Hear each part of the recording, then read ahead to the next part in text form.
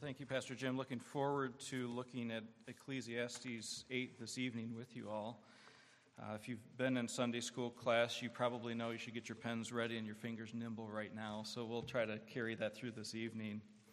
Please open your Bibles with me to Ezekiel 48 this evening. And you did hear me right, Ezekiel 48. As you're turning there, I want to read the opening verse of Ecclesiastes 8. Ecclesiastes 8 starts off, "Who is like the wise man, and who knows the interpretation of a matter?" Who is like a wise man? When we think about that, who is wise? Is there someone in your life that's you would consider wise? What do we consider wisdom? Is there someone that stands out in your mind, maybe a parent, a friend, a coworker, someone else, a teacher, a famous inventor, mathematician maybe? Who is wise? If we add the rest of the verse to it, who knows the interpretation of a matter? Does that change that person in your mind? Do we consider wisdom and the interpretation of a matter different? Let's consider Scripture now. If we open the pages of Scripture and ask the question, who is wise in the Bible? And who knew how to interpret a matter? And don't go to Solomon, of course. We're talking through Ecclesiastes. But who else in the Bible was wise? Well, if we look before Ecclesiastes, chronologically speaking, we might consider Joseph was wise. Joseph was wise. In Genesis 41:39, we read this, "So Pharaoh said to Joseph, 'Since God has informed you of all this, there is no one so discerning and wise as you are.'" Joseph was wise. If we look after Ecclesiastes and we continue to flip through pages in our Bible, we see that Daniel's wise. So if you're in in Ezekiel 48, turn a couple pages over. Now that you know why you're in Ezekiel 48, turn to Daniel chapter 1. Let's read about Daniel. Daniel in chapter 1, verse 17, we read this about Daniel. "As for these four youths, God gave them knowledge and intelligence in every branch of literature and wisdom. Daniel even understood all kinds of visions and dreams. Then at the end of the days which the king had specified for presenting them, the commander of the officials presented them before Nebuchadnezzar. The king talked with them, and out of them all, not one was found like Daniel, Hananiah, Mishael, and Azariah. So they entered the king's personal service. As for every matter of wisdom and understanding about them, which the king consulted them, he found them 10 times better than all the magicians and conjurers who were in all his realm." So Daniel and his friends were wise. They were considered wise. They were upheld for their wisdom. There might be some other less familiar names if you think about who is wise in the Bible. Do you remember the individual Ahithophel by chance? Ahithophel? You may not, but if you were to dive into 2 Samuel in chapter 16, verse 23, we read this, "The advice of Ahithophel, which he gave in those days, was as if one inquired of the word of God. So was all the advice of Ahithophel regarded by both David and Absalom." His advice was that of the word of God. That's some pretty strong language for someone. So wisdom. But of course we know that Solomon was wise, right? So as we talk about wisdom and we ask the question, who is wise, who was wise, let's turn back to 1 Kings chapter 3 real quick. And let's just keep it fresh in our minds about the wisdom of an individual. 1 Kings chapter 3, if you would turn there, we'll read a few verses, beginning in verse 5. 1 Kings chapter 3, verse 5. "In Gibeon the Lord appeared to Solomon in a dream at night, and God said, 'Ask what you wish me to give you.' Then Solomon said, 'You have shown great loving kindness to your servant David my father, according as he had walked before you in truth and righteousness and uprightness of heart towards you. And you have reserved for him this great loving kindness, that you have given him a son to sit on his throne as it is to this day. Now, O Lord my God, you have made your servant king in place of my father David. Yet I am but a little child. I do not know how to go out or come in. Your servant, which is in your midst of your people, which you have chosen, a great people which cannot be numbered or counted for multitude. So give your servant an understanding heart to judge your people, to discern between good and evil. For who is able to judge this great people of yours? It was pleasing in the sight of the Lord that Solomon had asked for this thing. God said to him, because you have asked this thing and have not asked for yourself long life, nor have asked riches for yourself, nor have you asked for the life of your enemies, but have asked for yourself discernment to understand justice. Behold, I have done according to your words. Behold, I have given you a wise and discerning heart, so that there has been no one like you before you, nor shall one like you arise after you. Wow. Very clearly the wisest, most discerning ever. If we were to continue reading, and we won't take the time to read verses 16 through 27, but we're familiar with the story. Solomon is to judge a case between two mothers, one whose baby was just killed, the other whose baby was alive but being claimed by the other. And he renders a judgment. And look at verse 28.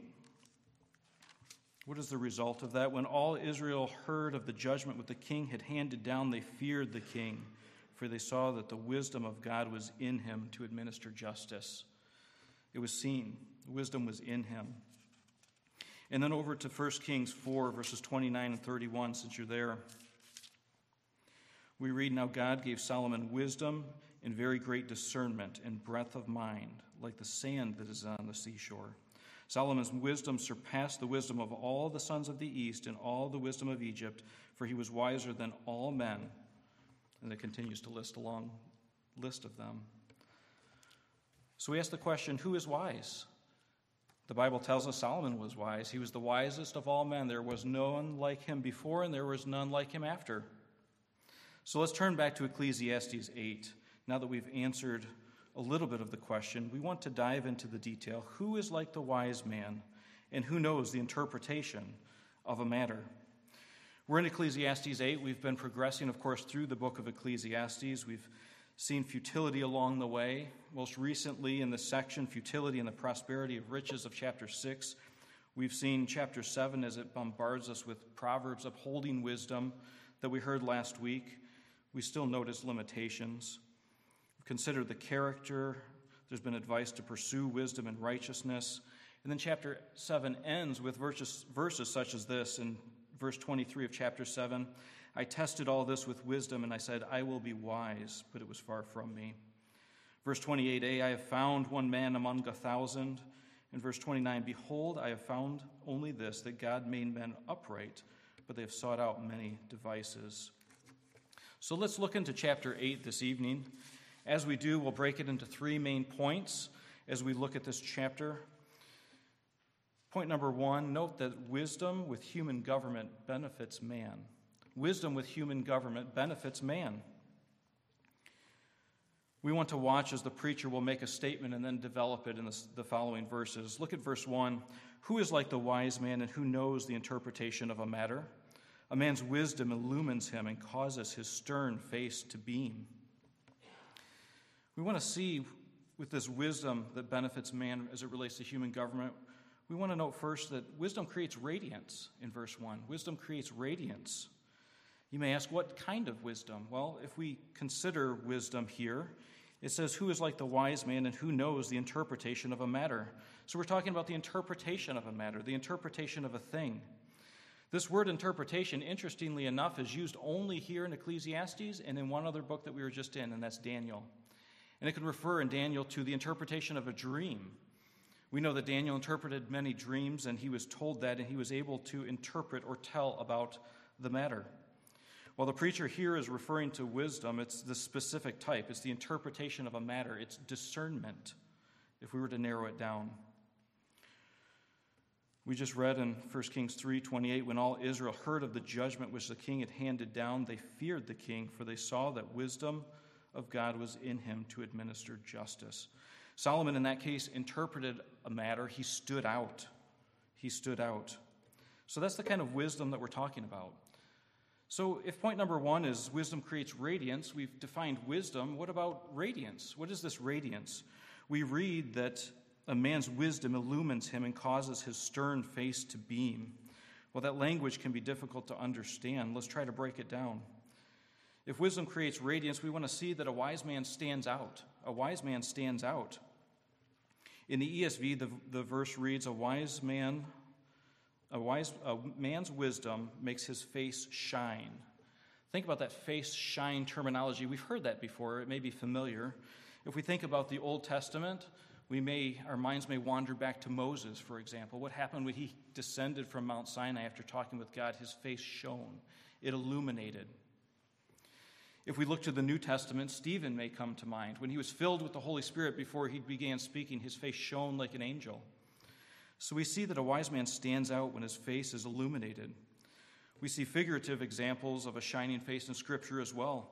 In Numbers 6:25, Aaron's benediction, it said, "The Lord make his face shine on you and be gracious to you." Psalm 4:6 attributes a radiance of the Lord. Many are saying, "Who will show us any good? Lift up the light of your countenance upon us, O Lord." Proverbs 16:15 relates it to humanity.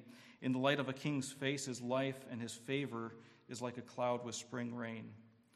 So we can gather that the wise man stands out.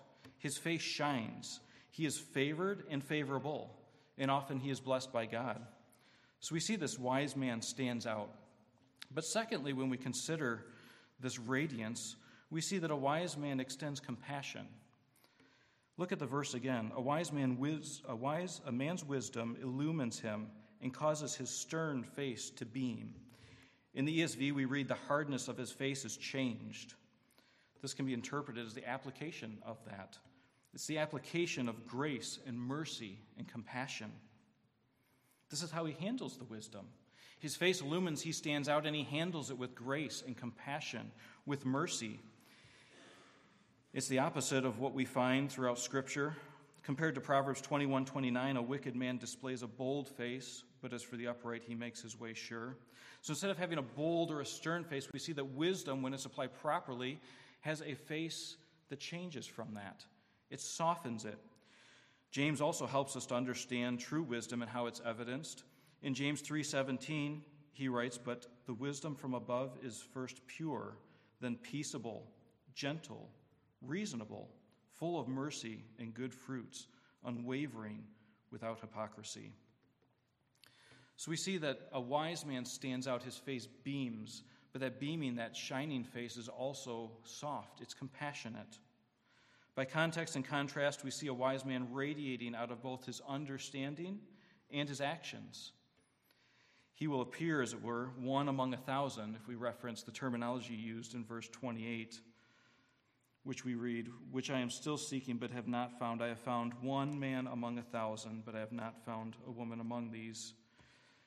Verse 29, "Behold, I have found only this, that God made men upright, but they have sought many devices." So we see that when we question or when we investigate wisdom, we see that wisdom creates radiance. It creates radiance. It makes a wise man stand out, and it also extends his compassion. So we'll continue to consider this wisdom as it relates to human government and his benefits. Not only does wisdom create radiance, but secondly, we see that discernment removes burdens. Discernment removes burdens. Look at verse 2 of chapter 8. It says, "I say, keep the command of the king because of the oath before God. Do not be in a hurry to leave him. Do not join in an evil matter, for he will do whatever he pleases. Since the word of the king is authoritative, who will say to him, 'What are you doing?' He who keeps a royal command experiences no trouble, for a wise heart knows the proper time and procedure. For there is a proper time and procedure for every delight, though a man's trouble is heavy upon him." So we see that discernment removes burdens. The preacher now turns from a question and a statement on wisdom to a study on wisdom as it applies to government, to human government. He applies it to the role of one under authority, as you saw from our reading, to one in the king's presence. So let's look at what he says. Discernment removes burdens, and we can see several characteristics of that. We can see, first off, a proper respect for government. A proper respect for government. We'd be amiss if we wouldn't talk and glean knowledge and wisdom from the writer of Ecclesiastes, one who obviously shows wisdom, so let's see what we can learn from it. A proper respect for government is allegiance. In verse 2, the second half, he says, "Because of the oath before God." The Israelites took an oath under the king, and they'd be familiar with this type of language. In 1 Chronicles 29:24, we read, "All the officials, the mighty men, and also the sons of King David pledged allegiance to King Solomon." But we do that as well, right? We pledge allegiance to the flag of the United States of America and to the republic for which it stands, one nation under God, indivisible, with liberty and justice for all. We've all pledged that. We've all pledged our allegiance to government as well. So, of course, that's a proper respect for government. We've made an oath before God, just as the Israelites did, allegiance to our country and to the authority that God's placed over us. So we see that a proper respect for government, one of allegiance, is, of course, fundamental to our understanding. And, of course, we know that our allegiance is pledged because God has ordained government in his place here on earth under the sun. So we owe that allegiance. It's a proper response, or a proper respect. So not only can we see a proper respect, but we can also see a proper response to government in the continuing verses. The proper response to government is discerning obedience. Discerning obedience. Warren Wiersbe provides some D words that provide a starting block, and we'll consider the preacher's advice of a proper and wise response to government. Look back at verse 2. The preacher says, I say, keep the command of the king because of the oath before God. This is not only wise advice, but from the rest of the Bible, we know that it's, of course, biblical advice as well. It's not only advice for the world under the sun, but we read in 1 Peter 2, verse 13, we have similar instructions. 1 Peter 2, beginning in verse 13, Peter writes, submit yourselves for the Lord's sake to every human institution, whether to a king as in one in authority, or to governors as sent by him for the punishment of evildoers and the praise of those who do right. For such is the will of God, that by doing right you may silence the ignorance of foolish men. Act as free men and do not use your freedom as a covering for evil, but use it as bondslaves to God. Honor all people, love the brotherhood, fear God, honor the king.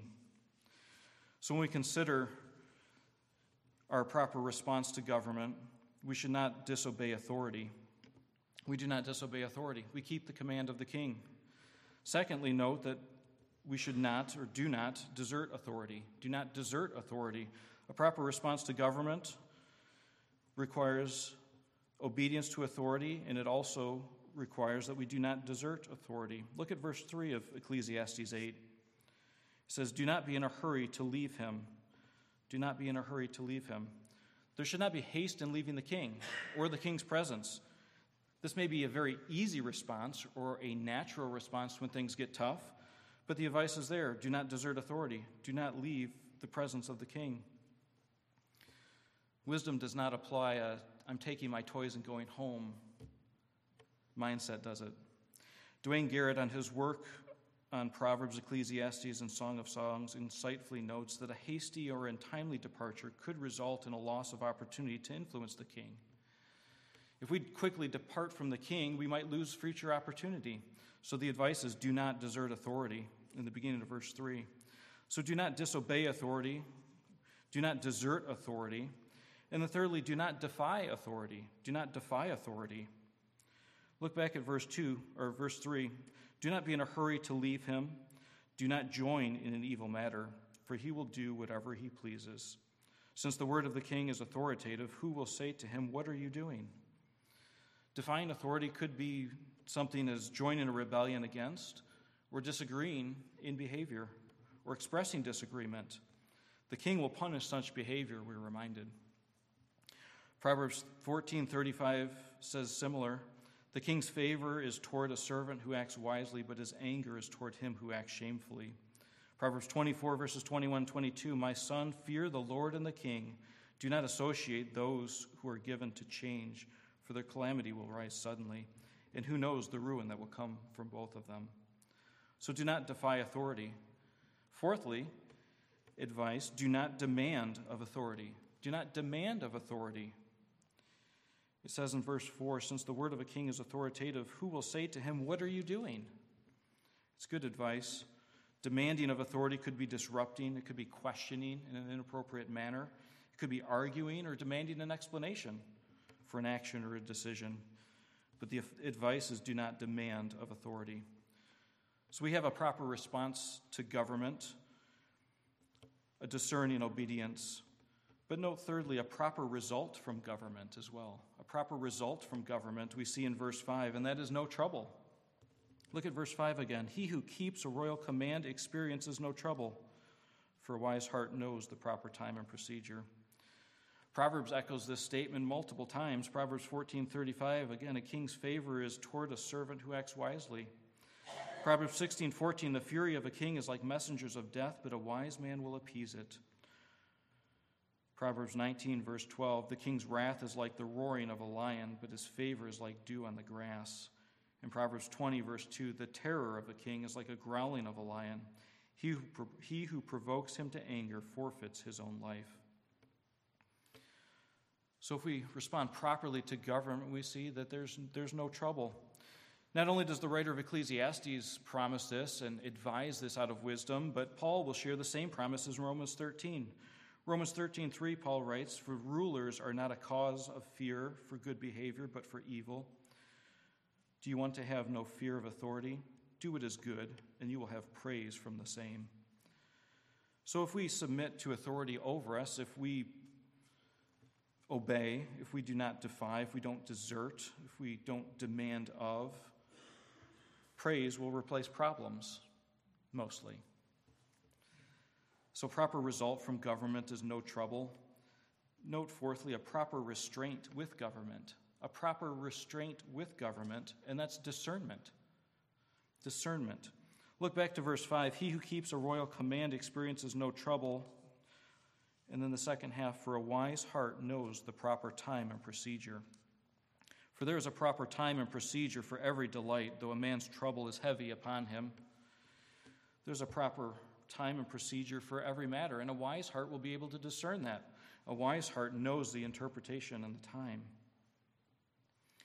Derek Kidner will state it this way, quote, it is within that framework that he also uses his wits, as a wise man should, to size up a perilous situation and judge the timing of his actions, end quote. Of course, the do nots above are time appropriate. We all know that they are to be the default of do not do these things, but there are times that we need to discerningly do something different. When God-ordained authority conflicts with God's own authority, let's consider the response we're to have. Consider Daniel. One we've already established was full of wisdom. If we were to turn back to Daniel 1 and verse 8, we read this, but Daniel made up his mind that he would not defile himself with the king's choice food or with the wine which he drank. So he refused to eat the meat before him. Is that what it says? No, it doesn't. It says he sought permission from the commander of the officials that he might not defile himself. He came up with a proposition. His discernment and his wisdom, he developed a proposition. In verses 12 and 13, we read, please test your servants for 10 days and let us be given some vegetables to eat and water to drink. Then let our appearance be observed in your presence and the appearance of the youths who are eating the king's choice food, and deal with your servants according to what you see. It's interesting, he applied wisdom. He devised a gentle and discerned plan. He asked permission, and he was delivered. But did you notice the end of verse 13? It says, and deal with your servants according to what you see. He was open to submitting to the results of the test. So even though he asked permission and he proposed this plan, he was open still to submission. Back in Ecclesiastes, it's important to note the end of verse 6. It says, though a man's trouble is heavy upon him. His trouble is heavy upon him. Following a discerning wisdom and submission may be troubling, hard, or even difficult at times.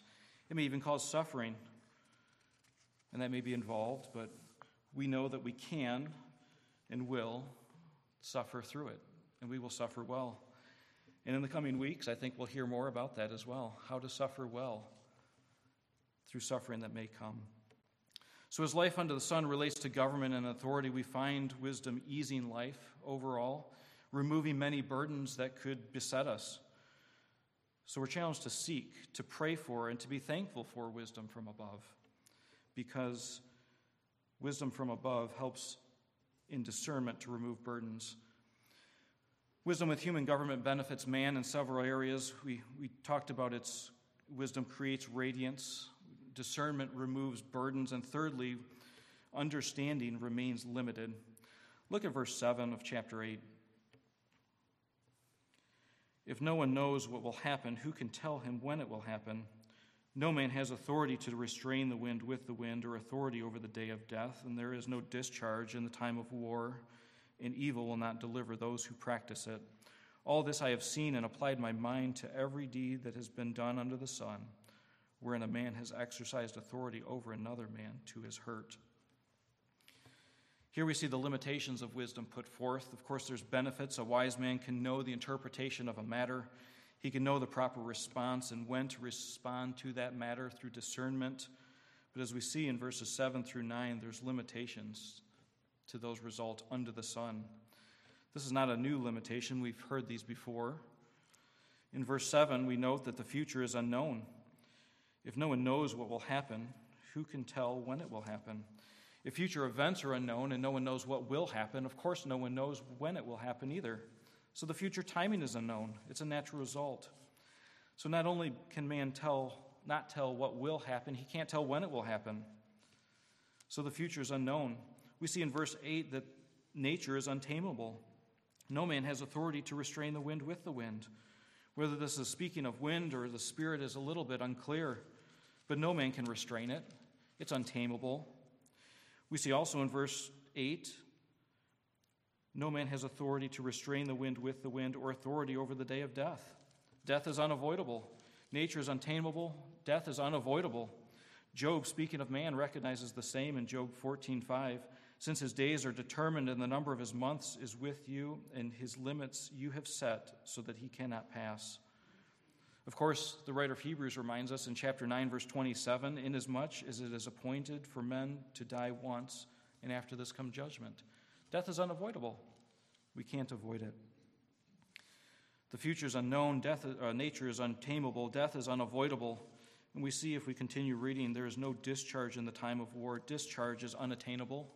Discharge is unattainable. Duty cannot be relieved in the time of war. It's a great illustration. Authority will presume at times even to hurt. Discharge is unattainable.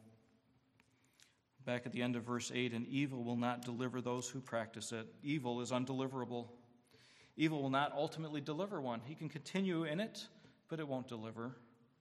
Even if it's compounded evil over evil for a lifetime, it won't deliver an evil person from death or from the results. We'll see later that wicked may have a delayed judgment, but that judgment will still come. So evil is undeliverable. Back to verse 9.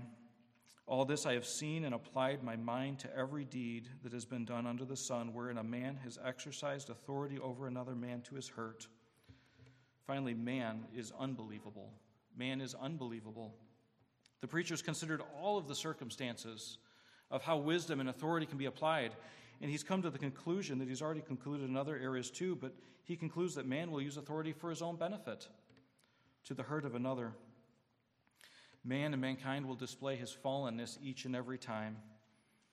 We've noted this back in chapter 7. If you look at verse 20, indeed there is not a righteous man on earth who continually does good and who never sins. Also do not take seriously all the words which are spoken, lest you hear your servant cursing you.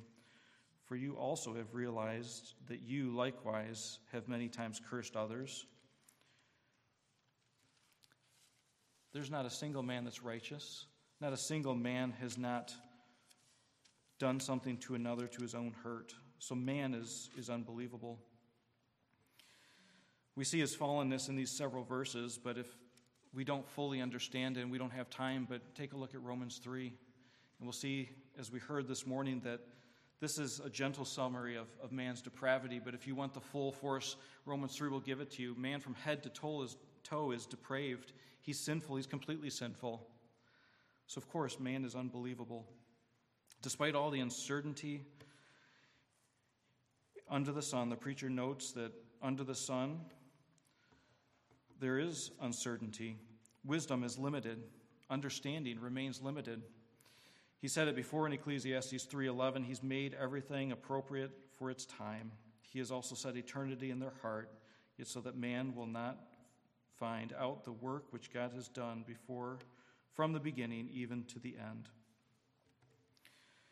So wisdom with human government benefits man.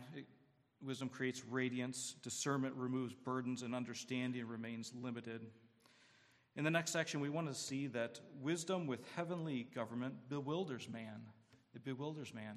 It confuses him. Look at verse 10.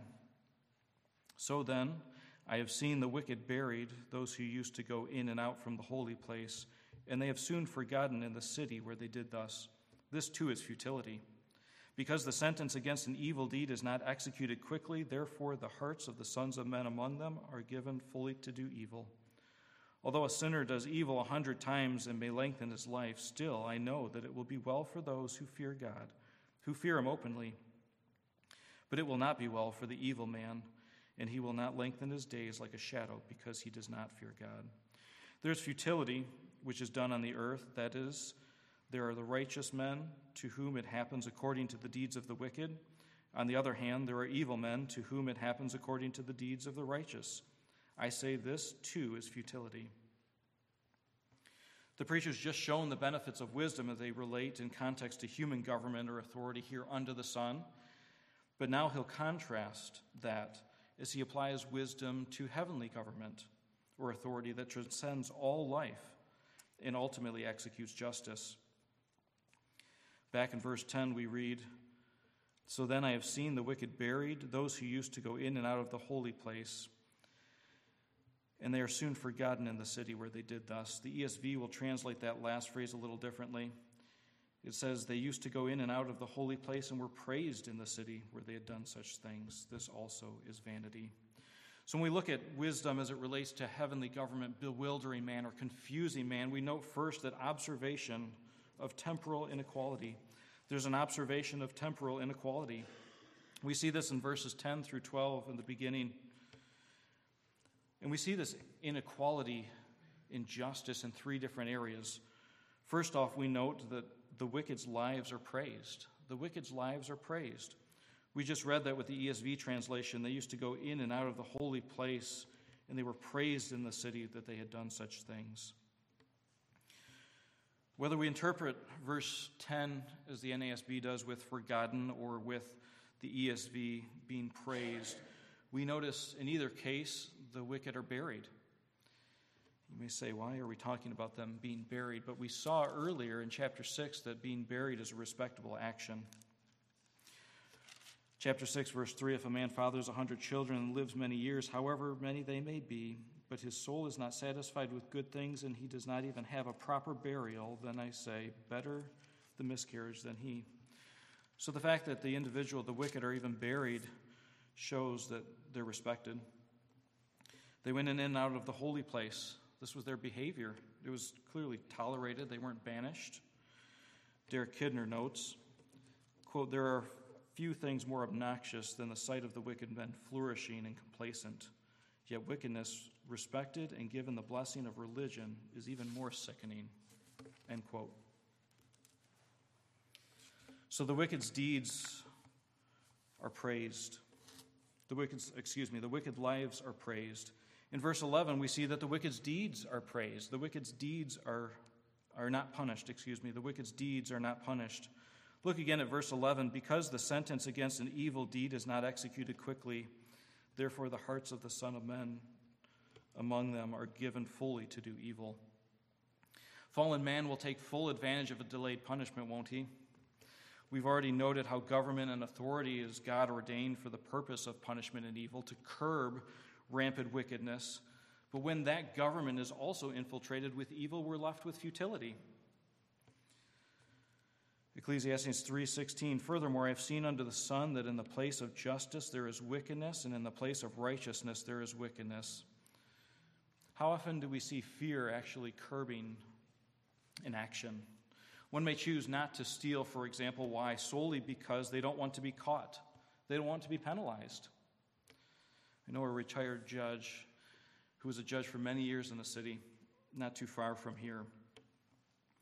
He was very predictable. If you decided to steal a necklace from a local jeweler, or your dinner ingredients from the local Meijer, or a candy bar from the Dollar General down the road, you got 90 days in jail. That's it. Every time. What do you think the retail fraud rate was in that city. It was pretty low. When that judge retired, a new judge took the bench and did not follow that same thing. What happened? What do you think? Crime rate went up. Retail fraud increased. The penalty was not there. The same was for graffiti. If you graffitied something, you went to jail. Every time. There was a penalty. And man understood that. And that penalty curbed the crime. It's interesting that sometimes God's long-suffering and patience can be misconstrued as his approval as well. In 2 Peter 3:9, we read, "The Lord is not slow about his promise," speaking of judgment, "as some count slowness, but is patient towards you, not wishing for any to perish, but for all to come to repentance." So the wicked's deeds are not punished here on earth with our judicial system sometimes, but also in heaven. And I don't know about you, but I can say that I'm thankful that there's a delay in punishment by God. I'm very thankful that there's a delay offering time for repentance. I think most of us would reflect that sentiment. But it's futility when wisdom looks and notes that the wicked's deeds are not punished. The wicked's lives are praised in verse 10. The wicked's deeds are not punished in verse 11. And in verse 12, we see the wicked's days are prolonged. The wicked's days are prolonged.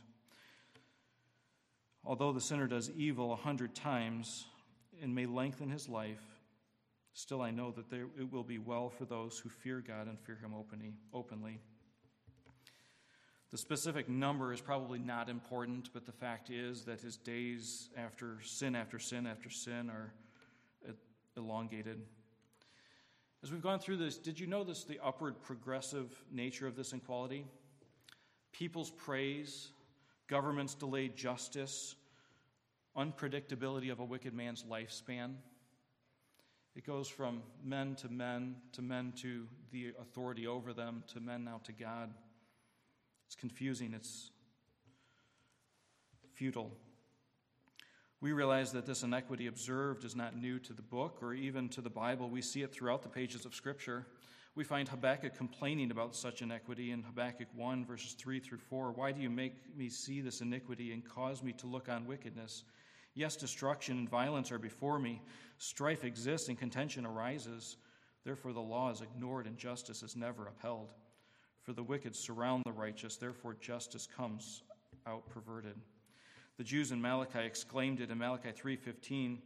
"So now we call the arrogant blessed. Not only are the doers of wickedness built up, but they also test God and escape." We see many people today observe this inequity as well. Consider the question that we often hear: why do bad things happen to good people? Why do good people have to suffer through things? The world under the sun realizes this inequity. Of course, we know how to address it by stating that there are truly none good.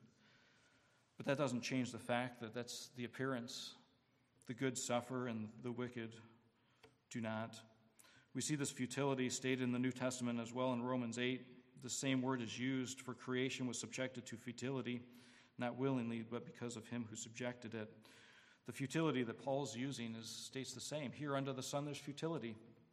There's meaningless. The doctrine of retribution is upheld, but it's not consistent, and that causes confusion among men. But we know that there's a day coming that we'll be able to discern the wicked from the righteous. Warren Wiersbe reminds us that there is still hope in the future. He says, quote, "Until Jesus Christ sets up his righteous kingdom, there will always be injustices in our world. It is one of the vanities of life, and we must accept it without becoming pessimistic or cynical." End quote. So there's an observation of temporal inequity in the wicked's lives being praised and their deeds being not punished and their days being prolonged. And that's one of the confusions that bewilders us with heavenly government. So not only is there an observation of temporal inequity, there's a declaration that we see of eternal justice, a declaration of eternal justice. In verse 12, the second half, the writer says, "Still I know that it will be well for those who fear God, who fear him openly. But it will not be well for the evil man, and he will not lengthen his days like a shadow because he does not fear God." The preacher here breaks from his usual character of observation. He's been looking at things and saying, I've observed or I've seen, but here he changes it. He says, I know. I know. He knows it as well with those who fear God. It's not purely based on observation, but now he's bridging into what he knows. He's bridging into faith, conviction. In chapter 3, verse 17, he says, I said to myself, God will judge both the righteous man and the wicked man. For a time for every matter and for every deed is there. Proverbs 9:10, of course, echoes it. The fear of the Lord is the beginning of wisdom, and the knowledge of the Holy One is understanding. So fearing the Lord is beneficial. The author here declares it. It's interesting to note the transition from verse 12 to 13. In verse 12, although a sinner does evil 100 times and may lengthen his life, I still know that it will be well for those who openly fear, or who fear God, who fear him openly. But in verse 13, but it will not be well for the evil man. So he may lengthen his life, but in the end it will not be well. It's known. There may be an opportunity to lengthen his life here, but there is a judgment coming. So there's a declaration of eternal justice. Thirdly, in verse 14, there's a restatement of temporal futility. A restatement of temporal futility. There's futility which is done on earth, that is, there are righteous men to whom it happens according to the deeds of the wicked. On the other hand, there are evil men to whom it happens according to the deeds of the righteous. I say this too is futility. Derek Tidball, in his work on Ecclesiastes, summarizes the verse in this way, quote, it is bad enough when human beings don't apply justice where they could, but what is worse, life itself doesn't seem to help. It always seems biased in the wrong direction. Wicked people prosper and live healthily, and righteous people seem burdened and suffer. It's also unfair. The parcels of retribution and reward have had their labels switched and have been delivered to the wrong addresses. Fortunes and misfortunes have been reversed, and life has conspired to make it so, end quote. A wise man seeks to understand life under the sun. He's confused by the swap of retribution and reward. He cannot understand it. So in verse 15, we find a recommendation of satisfying enjoyment. A recommendation of satisfying enjoyment. So I commend pleasure. For there is nothing good for a man under the sun except to eat, drink, and be merry. And this will stand by him in his toils throughout the days of his life, which God has given him under the sun. The preacher, concluding again in futility, relates to justice. He revisits a conclusion here that he's drawn from before throughout the pages in chapter 2 and chapter 3 and chapter 4. It's important to note the tone, though, that which this conclusion is given. It's not a tone of arrogance, let's eat, drink, and be merry. We see that in Luke 12, verses 19 and 20. And I will say to my soul, soul, you have many goods laid up for many years to come. Take your ease, eat, drink, and be merry. But God said to him, you fool, this very night your soul is required of you, and now you will own what you have, and now who will own what you have prepared? It's not that type of language. It's not that type of recommendation. It's not an arrogant recommendation. It's a grateful one. It's a grateful one. It parallels what we read in Psalm 118:24. This is the day which the Lord has made. Let us rejoice and be glad in it. How often do we find a gloomy Christian? How often are we the gloomy Christian? The first question in the shorter catechism is this: what is the chief end of man? The answer: the chief end of man is to glorify God and enjoy him forever. We're encouraged, we're recommended to enjoy life, the simple pleasures. Paul reminds us of this as well in 1 Timothy as he's amidst counsel for the rich. He says to Timothy in 1 Timothy 6, verses 17 through 18, instruct those who are rich in this present world not to be conceited or to fix their hope on the uncertainty of riches, but on God, who richly supplies us with all things to enjoy. Instruct them to do good, to be rich in good works, to be generous and ready to share. We can enjoy the things that God's given us. We've heard it before from the preacher, and he says it again.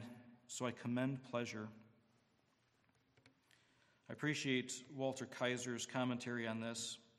He summarizes, quote, God really intended that man should come to a proper enjoyment of the good material gifts placed in this world by him, and that the gifts should be a source of constant satisfaction when the things and the users are properly related to the giver himself, unquote. With grateful hearts, we should recognize and do recognize the little things, the subtle pleasures God's given us for our enjoyment. For example, did you enjoy your lunch today? Are you enjoying your dinner? Are you looking forward to your dinner, I should say? Are you enjoying the book that you're reading, perhaps? Are we recognizing these things? Did you purchase a new buck knife recently, perhaps, that you're enjoying? Or enjoy the Dunkin' Donuts coffee this afternoon as well? So we can find enjoyment in this world, in the simple things, in the midst of an unmanageable and consuming and confusing life under the sun. The recommendation is to enjoy and be joyful. So wisdom with human government benefits man. Wisdom with heavenly government bewilders man, can leave him confused. And thirdly and finally, wisdom with a sovereign God baffles man. It baffles man. It leaves him utterly confused. Man's been given amazing capabilities, wisdom for discernment, investigation, the opportunity to develop things in science, to create, to invent. Yet we find that man cannot understand God's ways. Look at verses 16 and 17. When I gave my heart to know wisdom and to see the task which has been done on the earth, even though one should never sleep day or night, and I saw every work of God, I concluded that man cannot discover the work which has been done under the sun. Even though man should seek laboriously, he will not discover.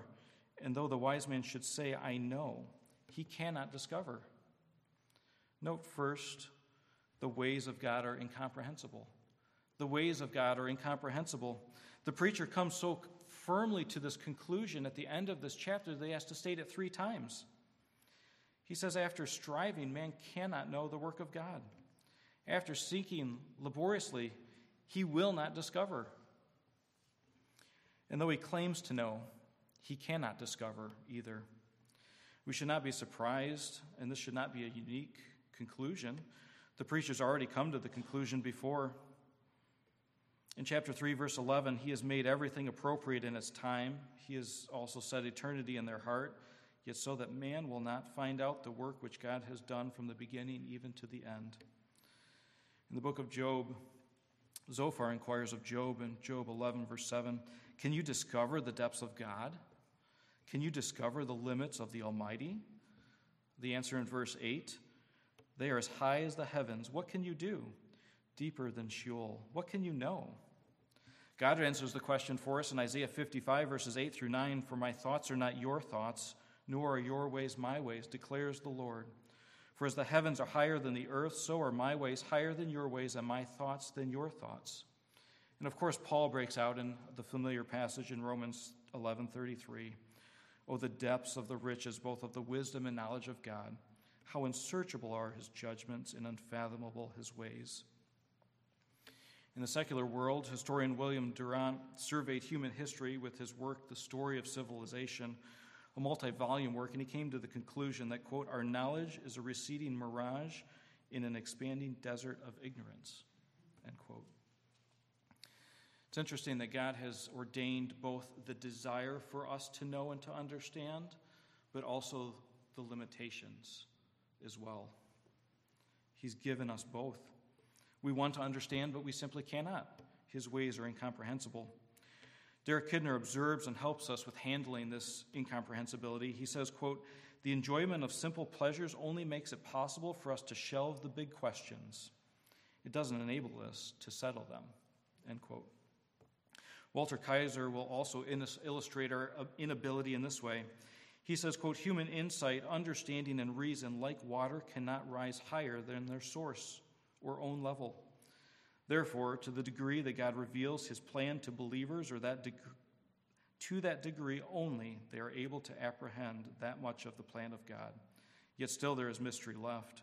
Only God knows entirely. We mortals know only in part, end quote.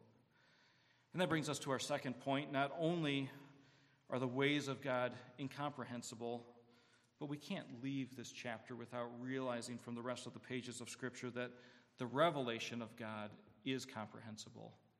God's ways are incomprehensible, but the revelation of God is comprehensible. Deuteronomy 29:29 reminds us of this. The secret things belong to the Lord our God, but the things revealed belong to us and to our sons forever, that we may observe all the words of this law. Thanks to God, we do have revelation. It's all around us. We have special revelation everywhere around us, general revelation all around us, and we have special revelation in your hands right now. God's provided revelation to us. And when we think about that revelation, it's interesting that we need to recall what the Westminster Confession says about the Holy Scriptures. In paragraph 7, it says, "Not all things in Scripture are equally plain in themselves or equally clear to all. Yet those things which are necessary to be known, believed, and observed for salvation are so clearly stated and explained in one place or another in Scripture that not only the educated but also the uneducated may gain a sufficient understanding of them by a proper use of the ordinary means." We should be thankful that we can comprehend the revelation that we have, the special revelation before us in particular. I appreciate the illustration that Alistair Begg uses. He says when we embark to put together a jigsaw puzzle, we often go to the edges first instead of endeavoring to piece the middle together. If we apply that to our faith, the Bible clearly gives us the parameters of our grace that we can find and understand. And as we dive more and more into the middle, it may come, but it also may baffle us. Because we can understand what God's given us, but we cannot understand his ways. They're incomprehensible. So we see that wisdom with human government benefits man. Wisdom with heavenly government bewilders man. And wisdom of a sovereign God baffles man.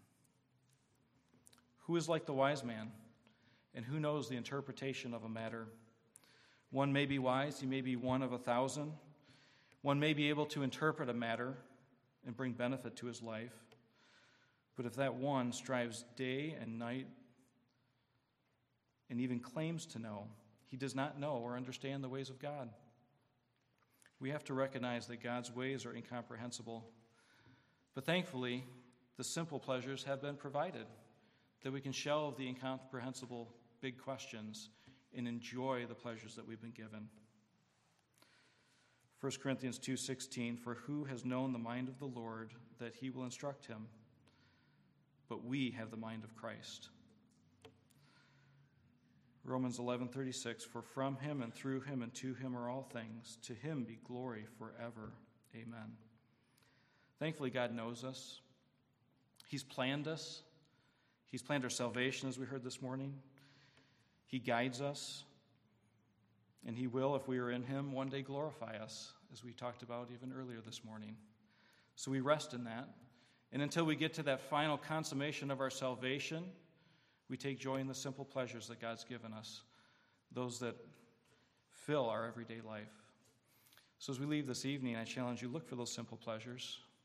And while we may be baffled, we may be utterly confused at times, take joy and enjoyment in the simple things that God's given us as a result of our toil here under the sun. As we close this evening, stand with me, if you will. We'll close in prayer and then be dismissed. Father, we thank you for wisdom. We thank you for the wisdom that's contained in the word that you've provided for us. We thank you for the reminder of it. Lord, well, it benefits us here under the sun, Lord. It still cannot, as we rely on this earthly wisdom, fully satisfy all of our questions, Lord. You've given us inquisitive minds, and we thank you for that. You've given us creativity, and we thank you for that, Lord. But help us to be satisfied with the simple pleasures. Let us follow the recommendation of the preacher here. And Father, we do look forward to one day, if we are truly in you, being glorified, having the cloudiness of sin in our mind removed. Lord, we look forward to that day when our understanding will be vast. Lord, we may not be to the extent of course of view, because you are God, But Lord, you will clear up so many of the questions, and we look forward to that day. We ask your blessing on this evening and the children's ministries that are closing up right now as well, Lord. Continue to work in the lives of the kids and the workers there. Be with us this evening as we depart. Keep us safe, Lord, and help us this week to be joyful Christians as we relish in the things that you've blessed us with. We ask these things in your Son's name. Amen. Thank you, and you are dismissed.